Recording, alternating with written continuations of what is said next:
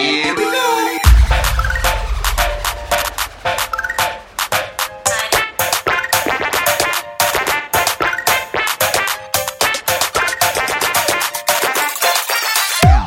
And welcome to another episode of Nerds Amalgamated. I'm your host, Buck, and I'd just like to say Happy New Year, and I hope everyone's keeping safe in this crazy time with all the fires and everything.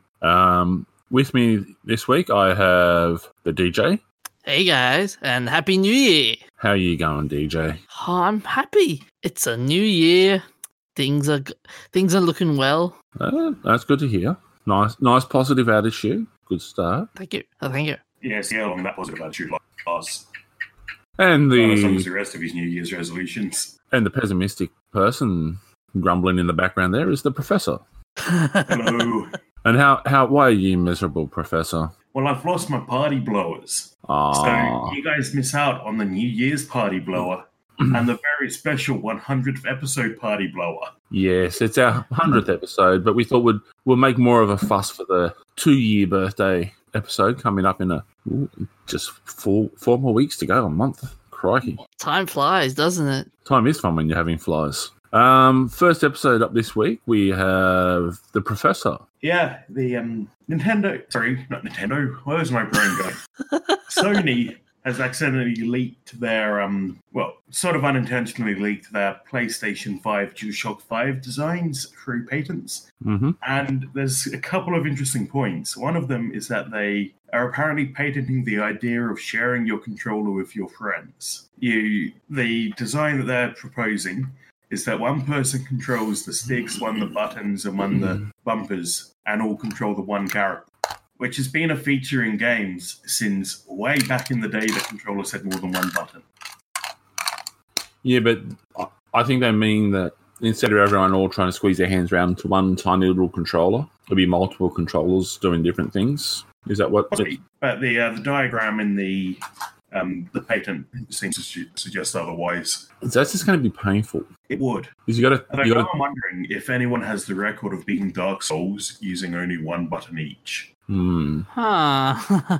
So it's kind of like a control splitter in a sense. Yeah, kinda. Although you could do this, I don't know why they had to patent that, or if it's just an opportunistic thing, because, I've played games that have used shared keyboards and controllers since I was young. It's probably because Xbox sued them for the dual access vibration thing on one of their controllers. Maybe. And I keep in mind, I could be interpreting this wrong because the publication only includes one page, which shows the diagrams, and the abstract refers to cloud gaming, so streaming a video of a game over the internet, basically Google Stadia. Oh. Yeah, so there's a method is provided for executing a video game on a cloud computer, streaming video to a primary client, streaming video over the network from the primary client to one or more secondary client devices, which split-screen, non-local split-screen gaming mean. Receiving over the network by an input aggregation server, input data from the secondary client devices. So I assume that means they'd link the controls directly to the game server, even if the game has to go through the player one's computer first. Yeah, I'm interpreting the drawing because it's showing 3 people on each side, and each one's got a controller in their hand, but each one's operating a different section of it. So I hadn't noticed that. That's the reason why I was saying, it'll be everyone will have a separate controller, but everyone will take control of one section, and you'll just So instead of having the mad dash where you had 4 or 5 people all crowding around one controller and everyone just going berserk, and when they're playing Mortal Kombat or something like they did back in the day, this will be everyone will have a controller each, so you're not having to touch somebody else's grutty, snotty fingers. Yes. I'm not sharing my germs. I'm keeping them to myself. Yes, actually, I've seen keyboards that are very unhygienic. So being able to have your own controller but share inputs is a much preferred alternative. Yes. Especially for anyone who's studied at university and gone into a 24-hour computer lab, especially after the weekend when you've had the League of Legends dweebs cluttering the place up. And I'm sorry, but the politest way I can describe it is it smells like someone's butthole. Oh, You've had so many. You walk into a computer lab that's got 30 computers, and for the entire weekend, all of the computers have been full of a bunch of dweeby little guys that are sitting there basically trying to go for 24 hours a day sort of thing over the weekend and just doing nothing but playing computer games. And it just, the place is grotty, it's smelly. Yeah, not a pleasant situation to walk into. Do you guys think this whole thing is a fad though? No, What? because they're expanding gaming out to allow expanded operations for games. Yeah. So when you look at it, won't just be fighting games. Like you'll have Shooters where people are controlling. Well, it's also with some of the games where you've got control of like flight simulators and ship simulators and things like that. You'll have people operating different aspects of the machine. Yeah, so some indie games especially have the feature where you can share a controller or share inputs of one character. Octodad is the first one that comes to mind. Each player can control an individual limb, so you can have a 4-player party mode of absolute chaos while you try to walk your way across the room. You need another one to control the head. There's no grip points on the head though, so it just kind of goes where it wants. You stay upright though. You can't like flip over like in QWOP. Oh, that's unfair. Yes, but the other interesting patent that they've come out with is a patent for the potential DualShock 5 controller. Ooh. The patent makes it look just like the DualShock 4, but it's got a couple of buttons on the back, which is a feature now seen in the sadly departed Steam controller and the Xbox Elite controller. Okay. But they also have a rear button attachment for the DualShock 4 coming out, which will add these buttons to DualShock 4s. And you can choose how to remap them, which will be nice for backwards compatibility. You won't have to buy a whole set of new controllers to play on your PS5. Saves money and cuts down on e-waste. Yes, I've seen that meme floating around on Facebook where someone's saying apparently America's got $32 billion worth of electronics equipment lying around. Yeah. But apparently GameStop only values it at $6.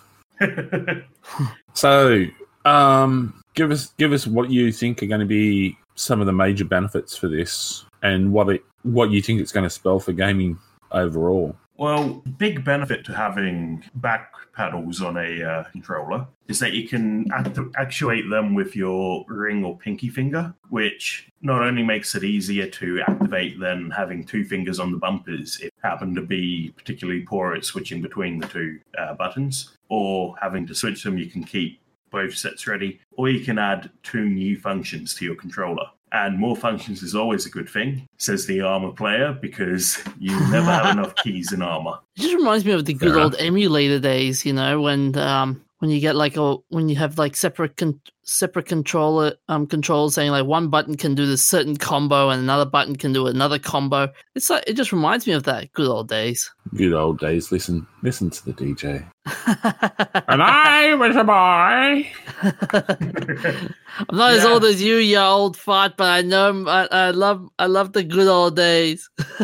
Well, I highly doubt they will bother to let you map combos for the back button. I expect it'll probably just map like bumper or the face buttons. Yeah. Which is still a big improvement for like throwing grenades or crouching or sprinting, those sorts of things. Actually, I'd probably map the click on the sticks, because I've always found the stick click to be a bit temperamental. Awkward, yeah. Especially if you're trying to strafe while you shift stick click. Mm-hmm.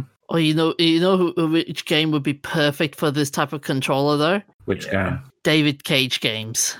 No. Because you wanted to give you more.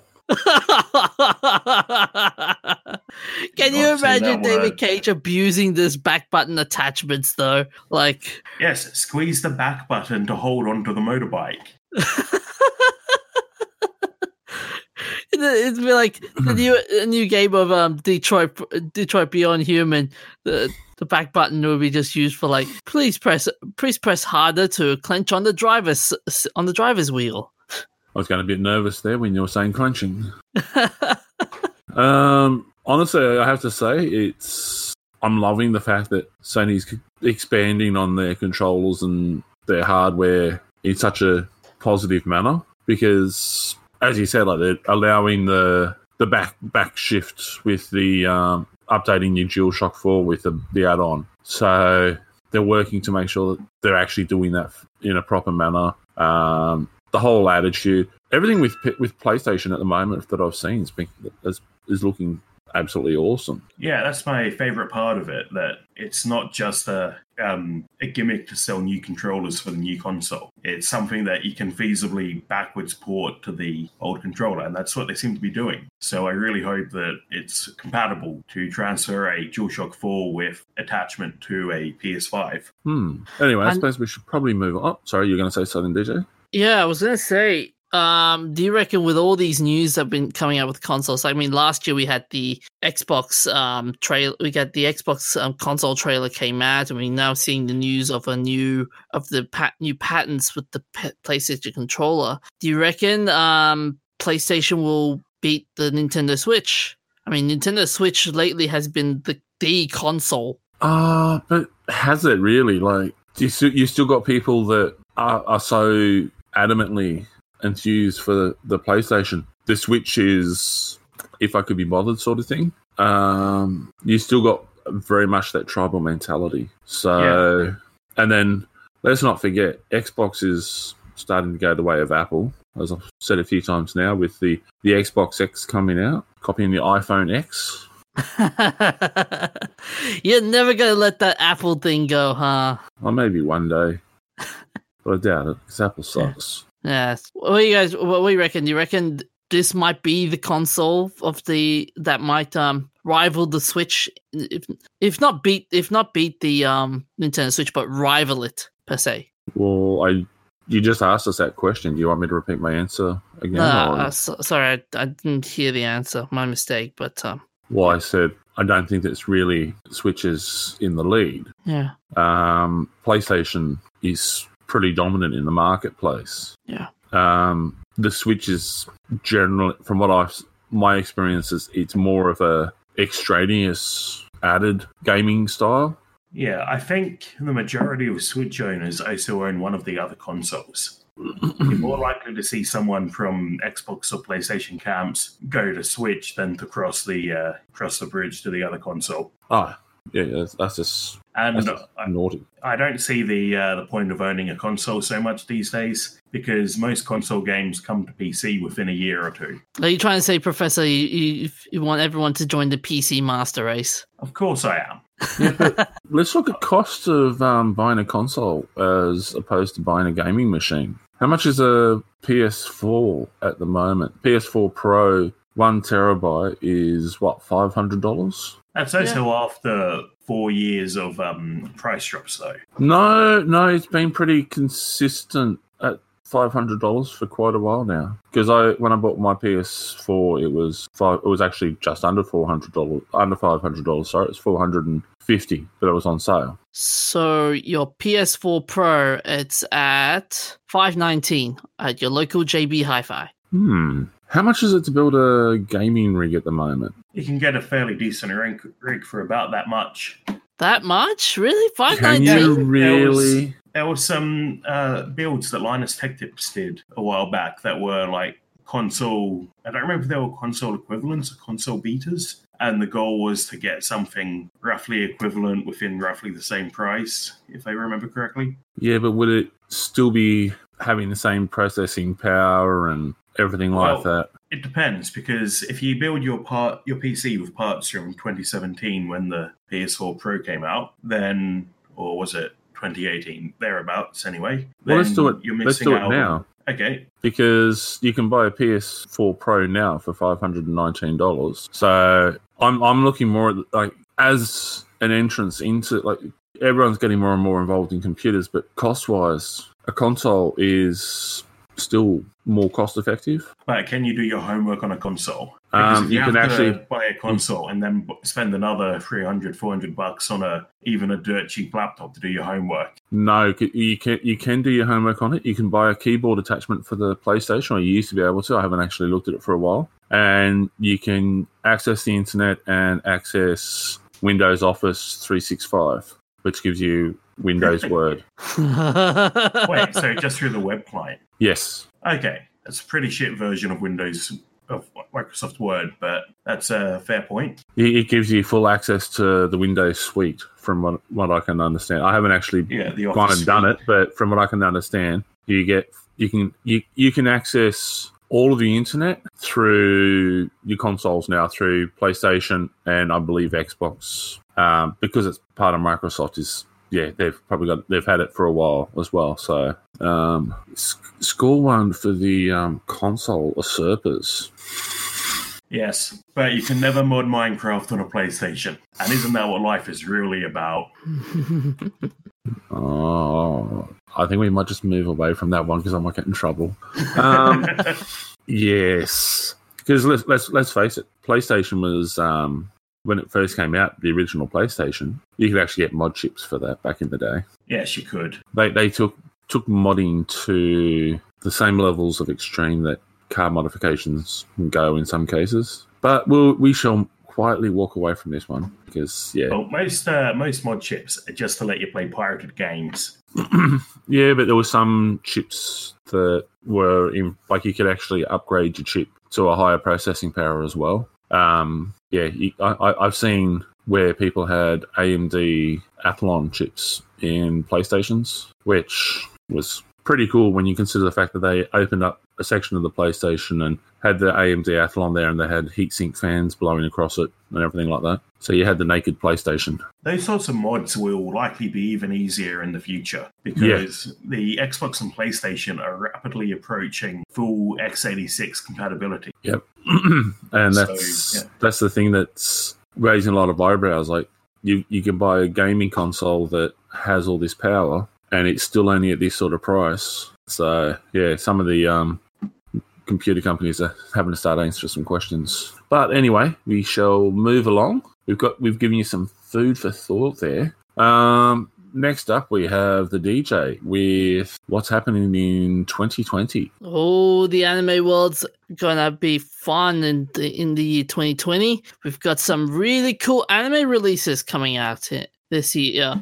So first off, we've got Project Anima Sakugan Labyrinth Marker. This is by Starlight Studios, so it's a mecha science fiction anime, and it takes place in the future where humanity has moved on to underground labyrinth, and each labyrinth has a different condition where it's high temperature or made of different ores. So yeah, so this anime is just focusing on a certain colony called Pinyin where Mimi Mupu lives. So it's such a weird name, I know. So Mimi Mupu went to search for her mother. She leaves the labyrinth with her dad, who works as a marker. So it's basically finding their mom, basically. You've got other anime series like Hamefura. So I reincarnated as an Otome game into an Otome game as a villainess with only destruction flags. I love these titles. Some of these titles are amazing. Mm-hmm. Studio Trigger, the studio famous for anime movies like Promare and series such as Little Witch Academia, Darling in the Franxx, and Kill la Kill have released their new series called Brand New Animal. Plot's not out yet, but some of the visuals have been amazing to look at. But the anime that people are looking really forward to is Evangelion 3.0 plus 1.0. After 8 years of production, mind you. That's coming out in Japan in June 27, 2020. Okay. Yeah, so it's not yet known when we're going to get here, but the last one came out in November 2012. So hopefully we might get late 2020, early 2021. So yeah. But there are a couple of other series that'll be coming out in 2020 as well, like the usual favorites such as A Certain Scientific Railgun Season 3, Quintessential Quintuplets Season 2, My Hero Academia 4th Season, Is It Wrong to Try to Pick Up Girls in a Dungeon Season 3, Attack on Titan The Final Season, and you've got some new ones as well such as ID Invaded, Magica Record, Mahou Shoujo Madoka, Magica Gaiden, Plundered, The Promised Neverland Season 2, and Violet Evergarden, the movie. Okay. So yeah. Oh, by the way, for just to let you know, with the Evangelion 3.0 plus 1.0, there is word coming out that there will be a new ending, which is totally different from the Evangelion series and the end of Evangelion. Well, it fits in with the usual premise of Evangelion. Every time they do a release, they change the ending and something else. Because everyone thought the end of Evangelion was the ending was just, what the hell is this? So I bet we're going to see something really weird in that fashion with this version. Honestly, if it comes out and it's not, I'm going to be disappointed, because Evangelion's one of those ones where it's always pushed the envelope for not so much the weirdness, it's just the artistic creativity and just complete insanity with how they go with some of the stuff. They don't get dictated to. They dictate how they're going to do it. They don't allow people outside the conclave of the creative team. They do their own thing, and then they just tell the world how it is. And if you don't like it, tough luck. Get bitch slapped and move aside. They just go hard and they do their thing. They do it well. Unlike some of the other anime and other series out there where they get too many other people outside, start whinging and complaining, and you see changes in stories, and it just weakens it. Yeah. Like Evangelion, the thing that everyone loves with it is that weirdness with some of the stuff, and it's always stayed true to that core of what the story is. Like, even when they've changed things, it's still stayed true to the theme. True to the core belief and premise of how it was operating. Yeah. But yeah, with the Rebuild movies, they're basically, I forgot to tell you, they're the retelling of the original 24 episode anime series. So they've tweaked the storyline and enhanced the visuals. So yeah. Ooh.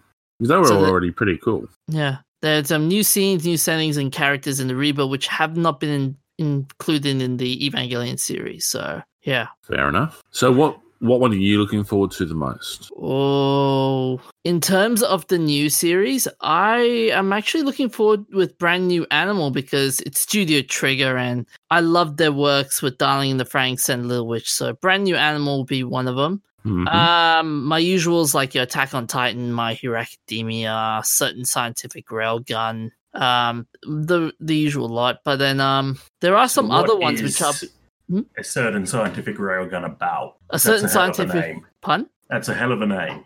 Oh, I know. They come up with some really fun names. A Certain Scientific Railgun, it's basically a spin-off of a Certain Scientific Experiment, I think it was called, but I'll check. Give me a moment. No. Come on. Step it up. So it's basically, the story goes, in the futuristic academy city, it's made up of 80% students, many of whom are espers who possess unique psychic powers. Mikoto Misaka is Electromaster, who's the third strongest of a mere 7 espers who've been given the rank of level 5. So the series focuses on the exploits of Mikoto and her friends Kuroko Shirai, Kasari Uehara, and Yuriko Saiten, prior to and during the events of A Certain Magical Index. So yeah, that's the one. Certain Magical Index is the main series. This is basically a side spin-off. Yeah. Okay. Which one are you looking forward to, Buck?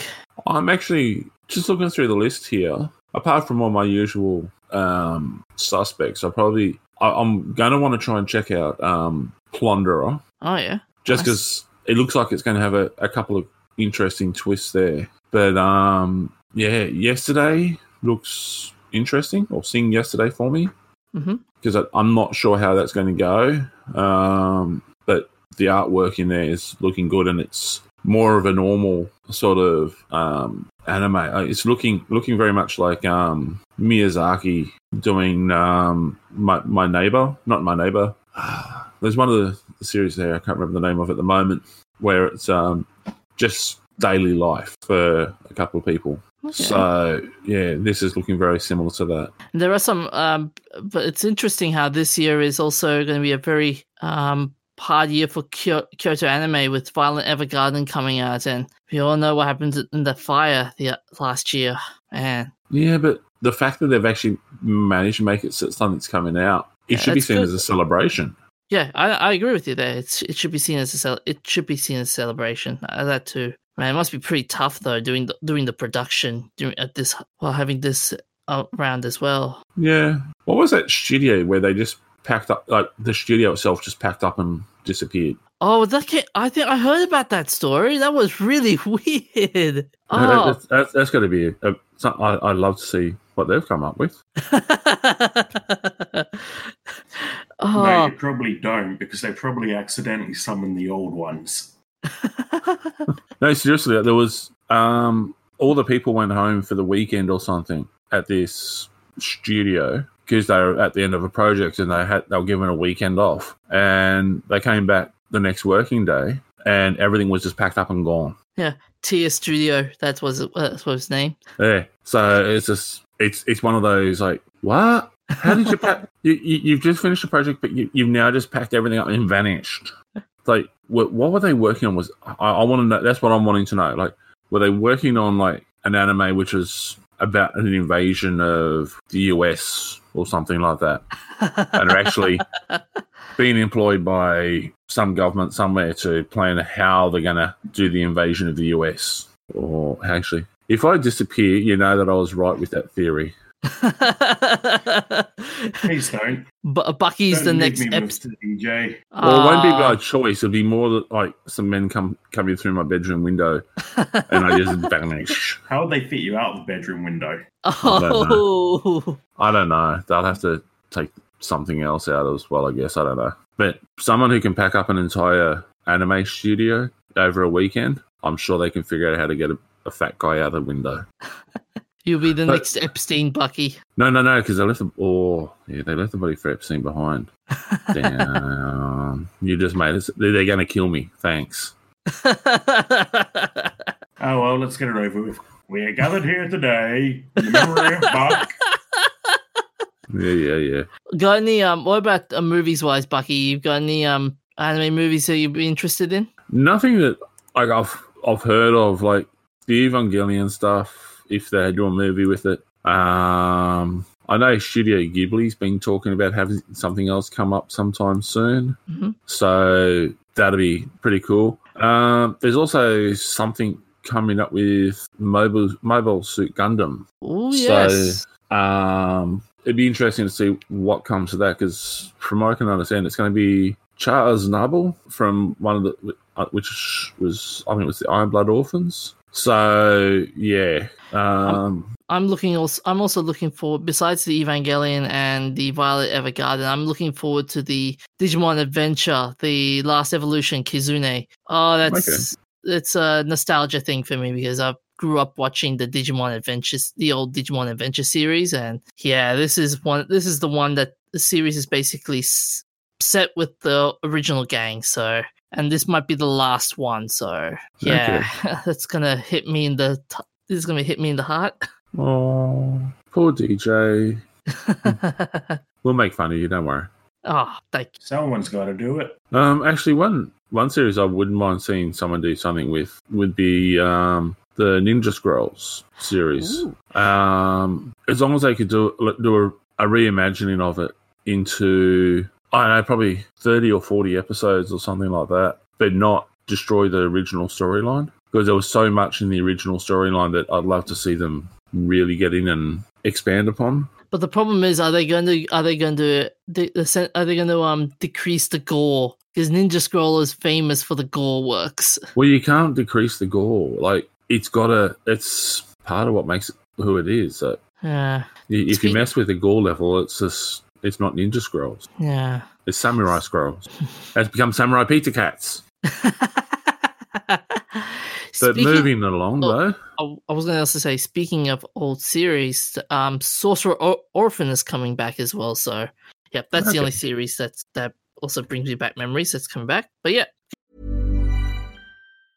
Hi, I'm Daniel, founder of Pretty Litter. Did you know cats tend to hide symptoms of sickness and pain? I learned this the hard way after losing my cat, Gingy. So I created Pretty Litter, a health monitoring litter that helps detect early signs of illness by changing colors, saving you money and potentially your cat's life. Pretty Litter is veterinarian developed, and it's the easiest way to keep tabs on your fur baby's health right at home. Go to prettylitter.com and use code ACAST for 20% off your first order and a free cat toy. Terms and conditions apply. See site for details. Continue on, Buck. Am I allowed to? Yes. You sure? Yes. Okay. Just making sure I'm still running the show, that's all. Also happening this year is the Mars 2020 rover is getting set for launch, and it was actually shown to a select group of invited journalists just last year in December, and it is looking really cool. It's been constructed and assembled in a sterile room at the Jet Propulsion Laboratory in Pasadena, and its driving equipment's also being given a test and given a thumbs up. And I have to say, it is looking amazing. There's so much equipment on board this thing that I would be mind-boggled just trying to work out which I want to play with first, because there's 23 cameras, 2 ears that allow it to hear the Martian winds. There's lasers that are able to be used for chemical analysis. There's a lot of other bits and pieces on there. I can't remember where the list is that had all the bits and pieces. Like, it's got 6 wheels, similar to the traditional rovers. This one's the size of a car, and the whole bodywork is looking incredibly funky and weird. So it's going to be able to go over lots of different terrains, and it's got a programmed mission length of 1 Martian year, which will be 2 Earth years, and they're going to be landing it in a delta to try and find some of the simple organisms similar to what evolves on Earth back, I can't remember how many thousands of years ago now, when Mars had a similar sort of atmosphere. So yeah, here we are, 3.5 to 3.9 billion years ago. So the delta measures just over 30 miles across. The rover will only be taking a journey of 200 yards a day, I think it was saying. So it's not going to be going very far every day of the year, but based on all the other rovers, we're expecting it's going to last for more than just the 1 Martian year. Especially when you consider the fact that it's got a nuclear reactor for its drive control system. So, yes. It's not a reactor, though, is it? It's an RTG, right? I'm just trying to remember where I was reading. It's not actually in this article. I was reading somewhere where it actually had the exact energy source style. It's not exactly a reactor, but it's a nuclear power plant in some way. Yeah, they use RTGs, which are radioisotope thermal generators. They basically very low-grade nuclear reactor. You're not triggering any reactions. You're just using plutonium, which already has a high decay rate. Yeah. But the whole situation is pretty cool, especially when you look at the fact that if we go on the current timeline, this thing's likely to still be rolling around when man finally sets foot on Mars. And the other thing to consider is the fact that China late in December launched one of the world's most powerful rockets in a major step forward to its own planned mission to Mars. So the race is on to see who is actually going to have a person on Mars first. Will it be the Chinese, the Russians, or the Americans? Or even the French, because they've been playing around with a lot of their stuff lately. So yeah, even India is doing their own space mission as well. Yeah, and one of the things I'm looking forward to, apart from seeing the launch for this little buggy going up, is there's the planned mission to the moon is this year or next year. So they're planning to send a person back to the moon. So lots of things going on in space. So here we go. Space Race 2.0. Here we come. Oh, here's the other thing.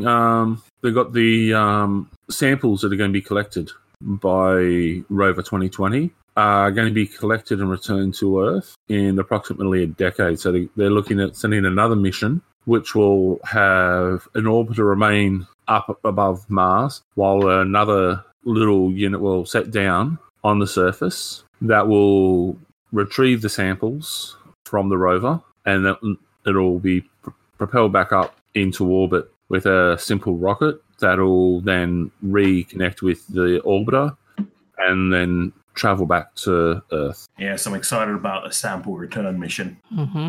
Definitely don't want to see that one crash. So, yeah, I'm looking at some of the pictures here for the rover, and what I'm thinking is the front of it. It looks like it's got this big yellow ball, and it looks like it's got a face. That reminds me of the AI from the movie Moon. Yeah, that's where I was actually going to go next. It looks like some of the AIs from some of the movies that you had from back in the day, and it's got articulated arms that are coming down, and it looks like I'm not sure if they're cameras or what on the end of the boom at the end of in front of it, but it looks like it's got 4 speakers or 5 speakers pointed down. So it looks like it's getting ready to do a DJ gig as a robot. It looks like one of those crash test dummies. Yeah, like overall, like the amount of science that's gone into this thing. Just looking at that particular picture, because that's a person standing beside it. This thing is absolutely amazing, and there's so much gold. Mm-hmm. So yes, definitely like to go for a ride on that thing. Space travel is going to get a whole lot better after this. Well, hopefully. But yeah, no, that's I figured it was a good way to start off the year, where we've got the launch coming up and everything. So yeah, the Mars 2020 will be launching from Florida, and it'll land on Mars next year. Nice. And this is a definite step further towards a manned mission, because every mission they make, they get more and more data, which is going to make it more and more possible. And there's also more and more equipment just left lying around up there that they can collect and use again. So, moving on. Have you guys got anything you want to say on that, though, first? No, I'm good. No, I'm good. You're good? Yep. Okay. So what game have you been playing this week, Professor? I've been playing the Collection of Mana on the Nintendo Switch. It's a re-release of the first 3 games in the Mana series, even though the first one wasn't actually technically called a Mana game until its re-release in 2003. Well, its remake, sort of Mana. So it started as a spin-off from Final Fantasy, as called Final Fantasy Adventure in the US and Mystic Quest in the UK. And it was basically an action-driven hack and slash game with Final Fantasy elements. Like the main characters from Final Fantasy 1 have a bit of a cameo. Okay. And so what I've been playing at the moment is Final Fantasy Adventure / Mystic Quest. I don't think it's as good as Sword of Mana. Sword of Mana was the one I played first years and years ago, though. It just feels very rough around the edges. The writing is awkward because it's back in the 90s translation of a Japanese game, that sort of thing. Okay. But, I'd still give it about 5 out of 10, partly because it spawned one of my favorite series of games. Fair enough. It's looking... I think I remember playing these games back in the day, and they were fun. One of them, Trials of Mana, is only just come out in the West as part of Collection of Mana. Mm-hmm. Yeah. Have to see. This might be a reason to actually get myself a Nintendo. Yeah, I wouldn't be holding my breath on that. Dang it, Professor! You made the buck turn from a PS4 fan to a Nintendo convert. Dang it, you! That's not going. No. Work your own stuff. I'm not leaving the PlayStation. I'm just saying I might have to look at getting a Nintendo just to be able to play these games, because they were fun games. Oh yeah, that's true. Yeah. And since you're talking, what game have you been playing there, DJ? I've been playing an early access game called Overstep. It's an interesting game, and admittedly, it's kind of slow because there's not many people in it. But it's fun in a sense where you get to parkour to win, in a sense. Okay. So it's the same model style as Fortnite, but in terms of character design and the level design, the ways of so you basically have to run around the arena, doing wall runs, doing flips, doing baseball slides all over the arena to get heat. You also get all physical actions we have never done. Yeah. I've done baseball slides. I used to be a lot more fit and healthy than I am now. It's the advantage of being a really old fart.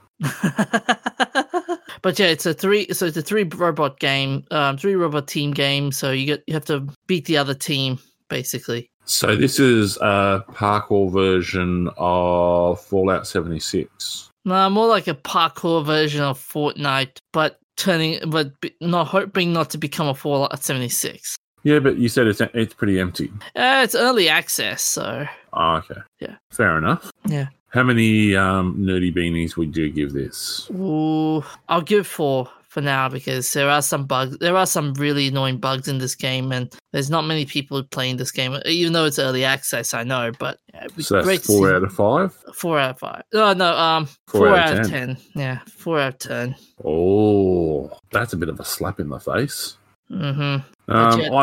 I've been continuing on with Raid Shadow Legends, and I've just been increasing my collection of heroes, and yeah, it's a fun way of passing the time over the Christmas period. Sit there and set it to do all the automatic gameplay and everything like that. So yeah, nothing majorly expressive there. So no flaws? No, honestly, this has actually been like the only real flaw that I could probably point out would be the over promotion of advertising with like they have you can buy extra pieces, so you've got in-game transactions where you can buy crystals and so forth to summon new heroes and buy more loot boxes. Everybody, boxes. It's not not loot boxes per se. Not even surprise mechanics. Not even that. Like that, you don't choose what hero you're going to get.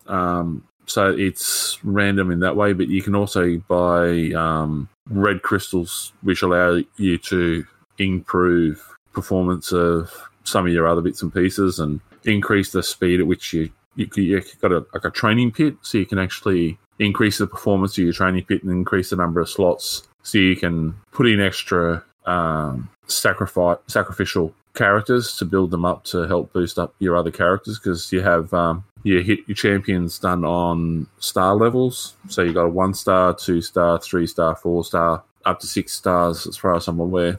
And yeah, when you max out your champion's level, you can sacrifice other characters to help boost them up to the next level. At which point they get an extra star, but they go back to level 1, and you get to go all the way back up again. So yeah, you got to summon extra fighters and that to sacrifice to boost up your champions. So yeah, that's the only part that I find annoying is just the bombardment of advertising at times, and just but you don't need to spend the money to be able to play it and enjoy it. It's got a good balance on that, and Plarium have done very well with that. So yeah. But moving on to our shout-outs. You forgot your rating. I'll give it a 4.5 out of 5. Ooh. The only real contention I have is just the in-game purchases. That's a good point. Did I say 5 out of 10? Yes. Okay, good. So moving on to shout-outs, unless there's anything else we need to cover quickly.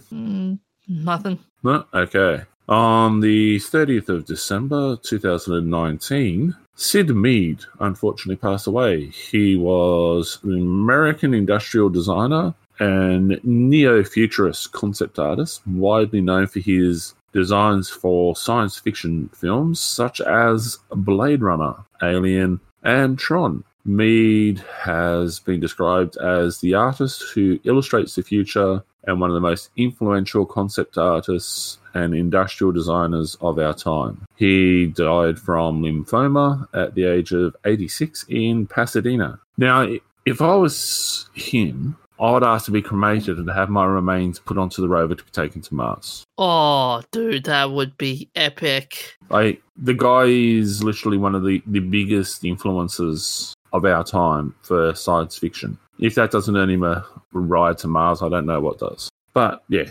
moving along before I upset somebody by saying that. 31st of December 2019. And today as well, it's ongoing situation. A shout out to the people on the south coast of New South Wales and northern coast of Victoria, especially around Malakuta, who are being affected by the bushfires and are having to climb into the water and onto boats and push out away from the edges. Terrible situation there. Some of the pictures that have been coming out lately are just scary to look at.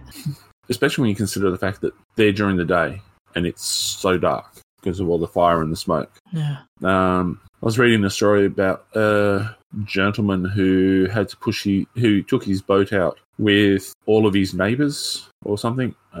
He had a number of families on his boat with him, and while he was sitting out in the water, he watched his house burn where he'd lived for the last 50 years. So his attitude was, it's terrible, but people are safe. That's the main thing. So keep safe, people. Hopefully things will get better soon. On the 1st of January 1983, the official birthday of the internet, or the transition from ARPANET over to the internet, happened with the introduction of the TCP/IP standard, which is New Communications Protocol, which stands for Transfer Control Protocol Inter-Network Protocol. So we wouldn't have a lot of the things that are happening now. We wouldn't have a podcast without TCP/IP. Yes, let's all have a drink to the RFC that proposed TCP/IP. Can we get a few more acronyms in there? DJ, you're good at acronyms. Oh, I don't know.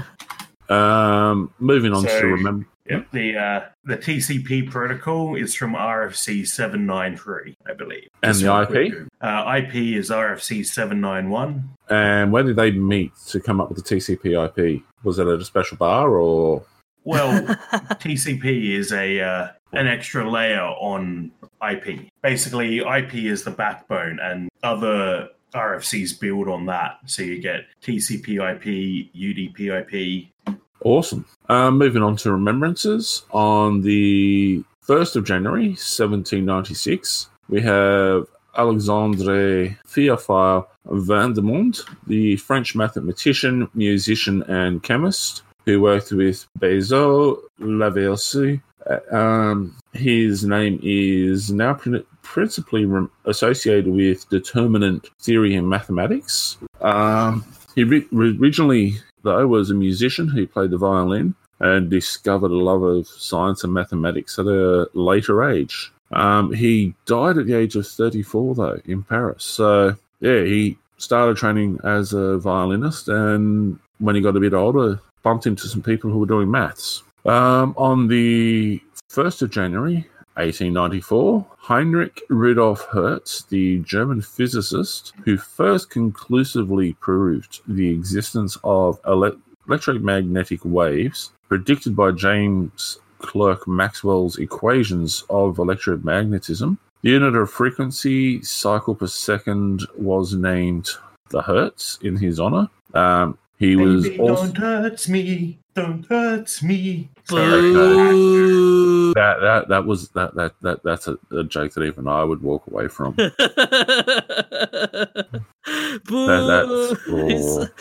You suck.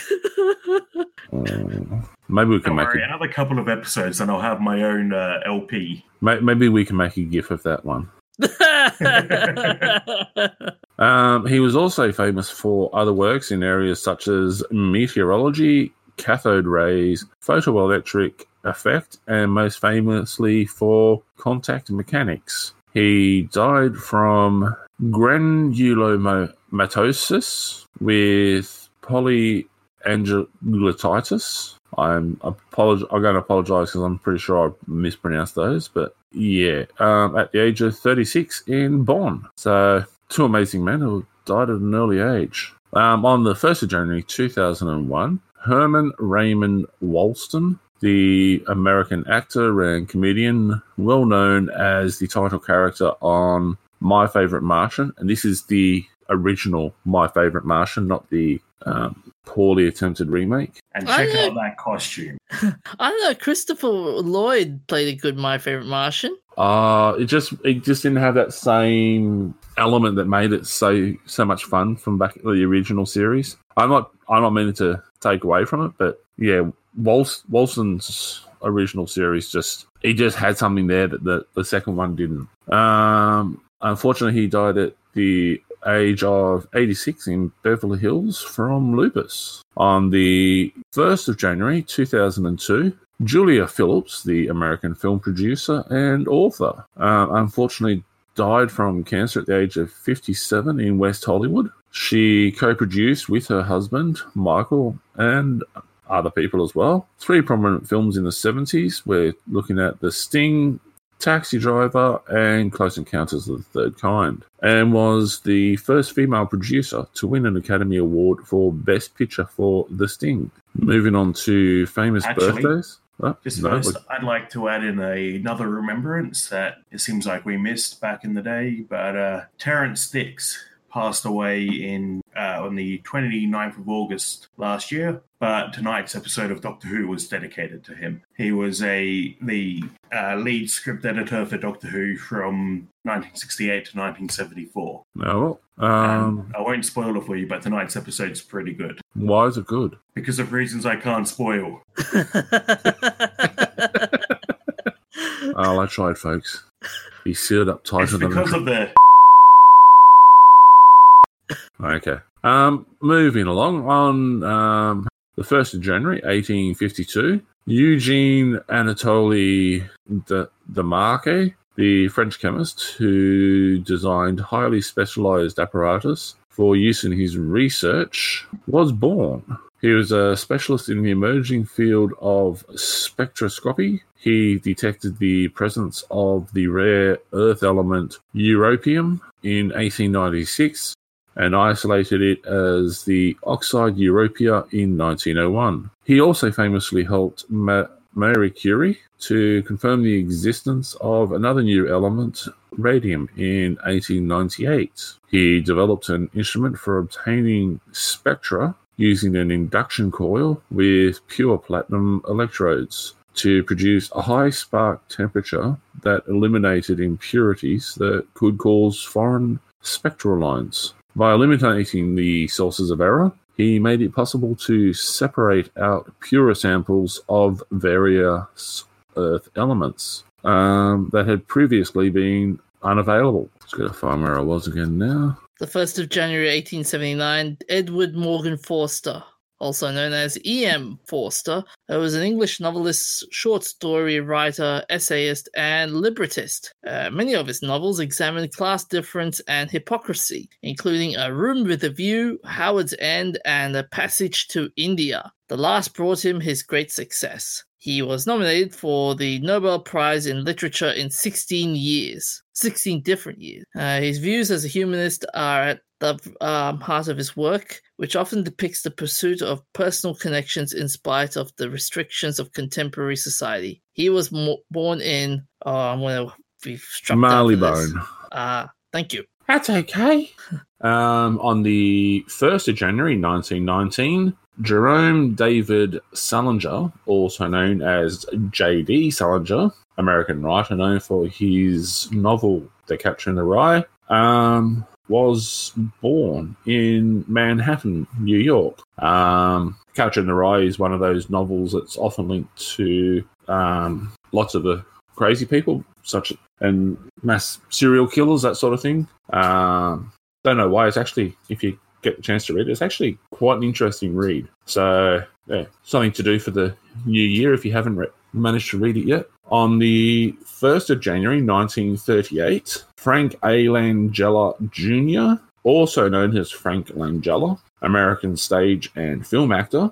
He has won 4 Tony Awards, 2 for Best Leading Actor in a Play for his performance as Richard Nixon in the play Frost Nixon, and as Andre, the Father, in The Father, and 2 for Best Featured Actor in a Play for his performance in Edward Albee's Seascape and Ivan Turgenev's Fortune's Fool. His notable film roles, which are many, include George Prager in Diary of a Mad Housewife, Count Dracula in Dracula, Skeletor in Masters of the Universe, Bob Alexander in Dave, William S. Paley in Good Night and Good Luck, and Richard Nixon in the film production of Frost and Nixon. It was also... What was the robot one, DJ? The robot one? I don't recall there was a robot one, but I will...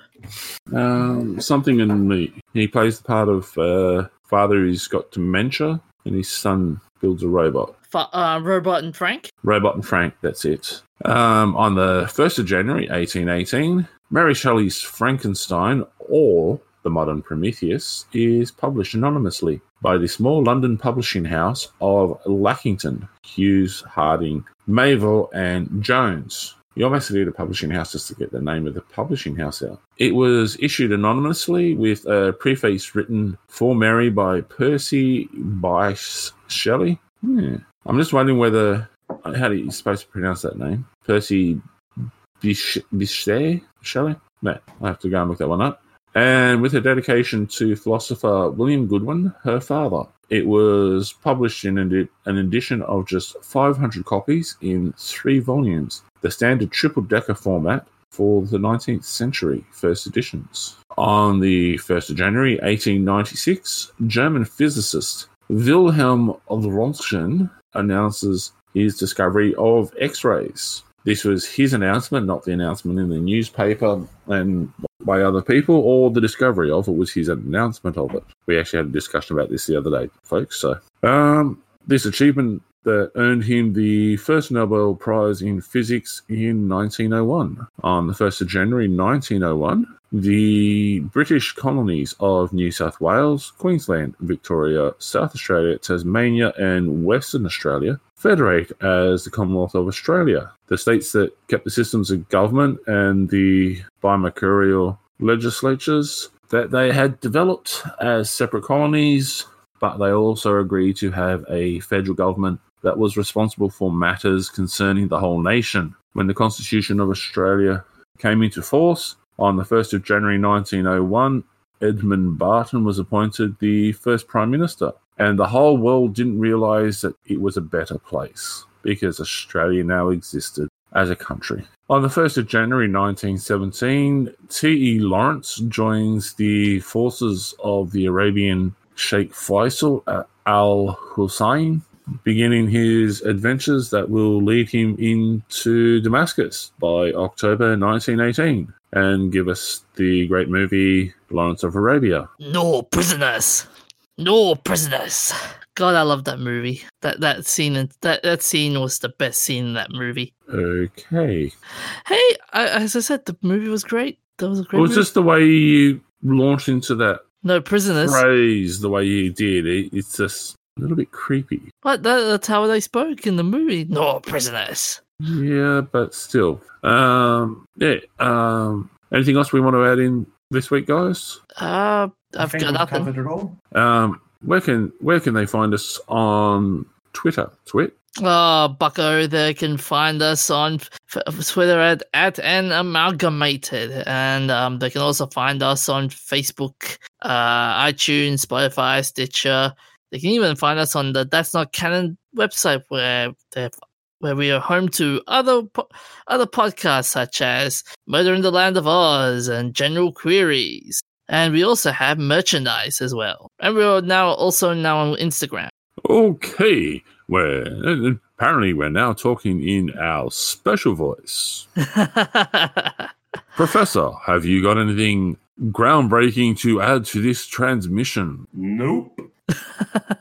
Well, folks, you've heard it here. You've heard it first. Or maybe you haven't heard it first. Maybe you heard it second. Ooh. Well, you heard it and DJ heard it, so they would hear it third or fourth. Okay, I'm walking away slowly. As hearing it. Mm-hmm. So, folks, remember to tune in at the same nerdy time on the same nerdy channel for the next episode from Nerds Amalgamated. Until then, remember to stay safe, look out for each other, and stay hydrated. We'll see you next week. See you guys. Hooroo. Here we go.